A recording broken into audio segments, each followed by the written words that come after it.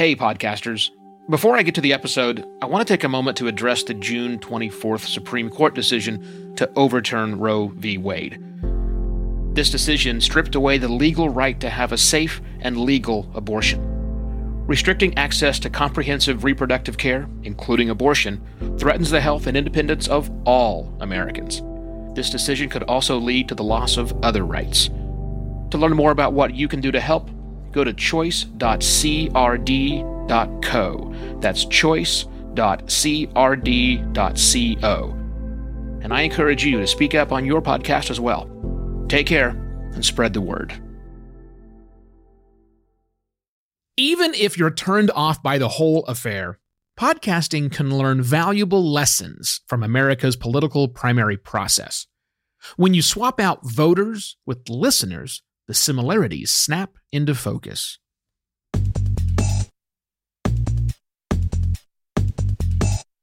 Hello and welcome to another Podcast Pontifications with me, Evo Terra. This is not an episode about politics. This is an episode about learning lessons from the current frenzy that dominates the news here in America and abroad. Talking about American politics. But let's apply those lessons to our world in podcasting. Now, the current field of American people who would like to become president of this large nation is winnowing down as we get closer to the process. But if you think about what those people had to do, what their jobs have been in relationship to other people, I think you'll see some parallels to podcasting. What did the current field, how did they make themselves appealing to voters, much in the same way we podcasters want to be appealing to listeners? That's the topic of conversation we're going to have today. Now, there are different groups of voters that they have been appealing to, just as there are different groups of listeners we likely need to appeal to. And I can break those down into three groups. I'm going to use politics and the process of getting someone elected to president as the vehicle to get there. But again, I promise you, this is not about politics. So at the beginning, a would-be politician or someone who seeks the highest office in the land, at least this is the way it works in America. It may work differently in your country. The first thing they have to do is they have to build their base. You might have heard that talked about quite a lot from the current people that occupy the White House, but I'm talking about the base of supporters necessary before somebody says, I'm ready to be president, when they're thinking about that process. That's the base. And the base has to answer their own question. When they look at you, either the politician or better yet, you, the podcaster, that core base, before you even get started, or maybe you've released a handful of episodes, the first thing they're trying to find out is whether or not they should help you, the podcaster, with your viability. Just like the base of the politician supporters have to find out if they want to support that particular person. That's financially, that's donors, that's also with blood, sweat, and tears, that's volunteering. Same thing happens in podcasting. That first group of people you have to attract, your base, they're the ones who are going to do things like, yes, support you. They might be your initial patrons, if you will, or whatever your chosen method of getting some funding direct from your listeners would be. But they're also the ones who go out and evangelize on your behalf. We don't have phones to man, phone banks. We're not going knocking door to door, handing out things, but we are trying to get people to spread ratings and reviews. They go to things like Podchaser and do that. These are the ones who give immediate feedback to you, the podcaster, to make sure your show is working really well for them. But their first answer is, should they help with your viability? Now, once you've mastered that, and you've got a viable candidate or you've got a viable podcast that moves forward, at least with a small group of people, now it's time to take your message to the masses. Now, in American politics, that means getting the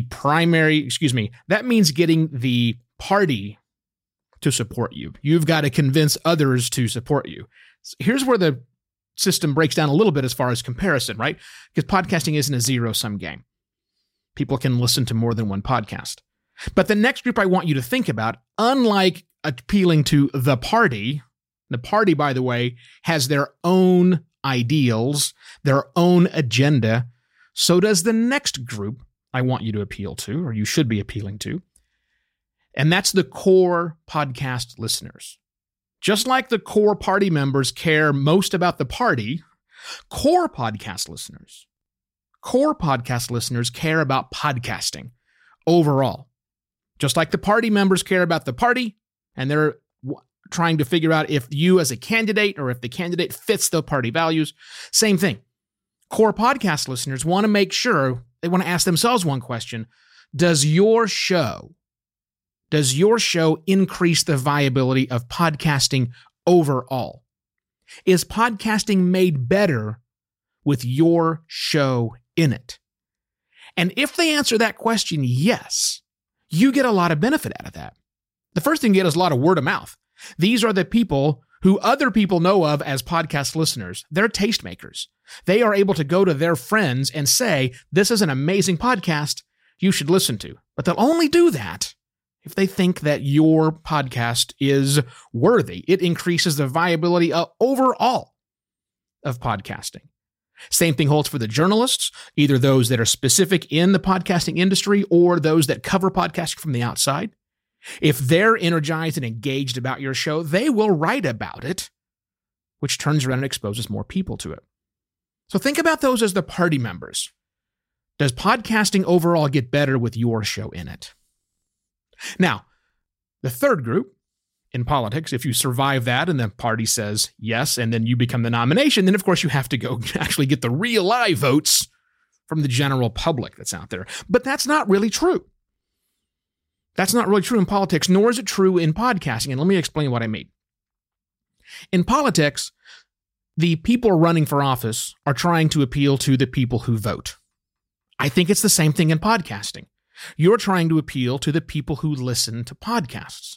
And the question that those people are asking themselves in podcasting is similar to what they're asking themselves in politics. And that is, does your show validate their worldview? That's it. That's all you have to answer. But really, it becomes about what's in it for them. If your show is something that they can get behind, if they're the listener, the 30 to 40% of the people who listen to podcasts, if your show, if the content you put out, if your efforts validate their worldview, they will listen and keep listening. Just like voting public, if you validate someone's worldview because of your political platform and your policies, they will cast a vote for you. Validate the worldview and people will keep listening to your show. Now, these are the true believers. There are some of these people out there that are true believers. Now, for them, their worldview is very small, much like single-issue voters who will cast their vote for a candidate based on one policy alone. There are a lot of true believers in podcasting who listen to podcasts, I should say, who are going to make that similar decision. Not a good thing or a bad thing. The only good thing about this is, remember, this is not a zero-sum game. It's not your podcast is the only one they're going to listen to. They have room in their day to listen to lots of things. So look at those single issues, look at those true believers and make sure you're appealing to them and that you're validating their own worldview. All right, so let's talk about some takeaways. The things to remember, I think there are two. One is, remember, you don't have to appeal to everyone. Politicians don't try and appeal to everyone. They appeal to people who vote. Just like that, we want to appeal to people who listen, either their larger view or those inside of the podcasting community or just those small group. That's all we're looking for.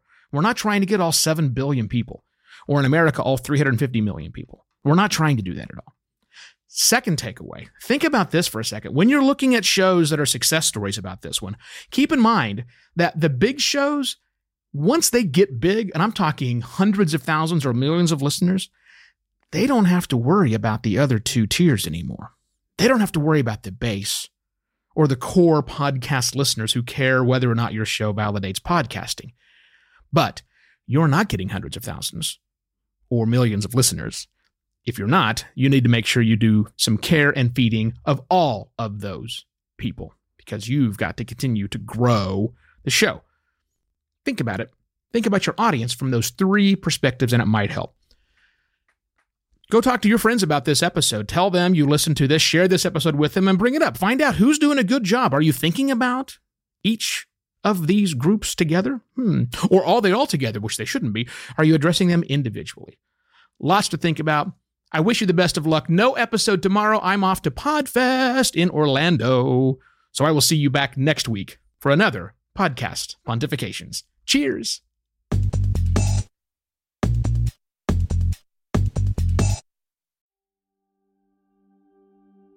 While Americans overwhelmingly support the right of an individual to make their own decisions about abortion, unfortunately, that right is no longer protected everywhere in the U.S. The Supreme Court overturned Roe v. Wade on June 24th. Abortion is a basic healthcare need for the millions of people who can become pregnant. Everyone should have the freedom to decide what's best for themselves and their families, including when it comes to ending a pregnancy. This decision has dire consequences for individual health and safety and could have harsh repercussions for other landmark decisions. Restricting access to comprehensive reproductive care, including abortion, threatens the health and independence of all Americans. Even if you live in a state where abortion rights are upheld, access to safe medical procedures shouldn't be determined by location, and it shouldn't be the privilege of a small few.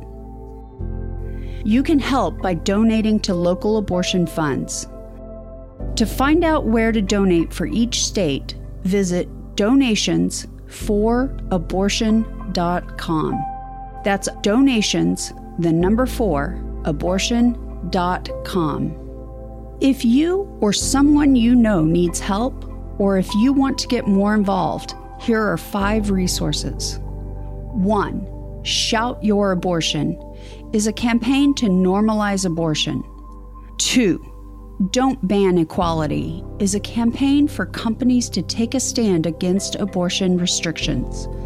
3. Abortion.cafe has information about where to find clinics. 4. PlanCpills.org provides early at-home abortion pills that you can keep in your medicine cabinet.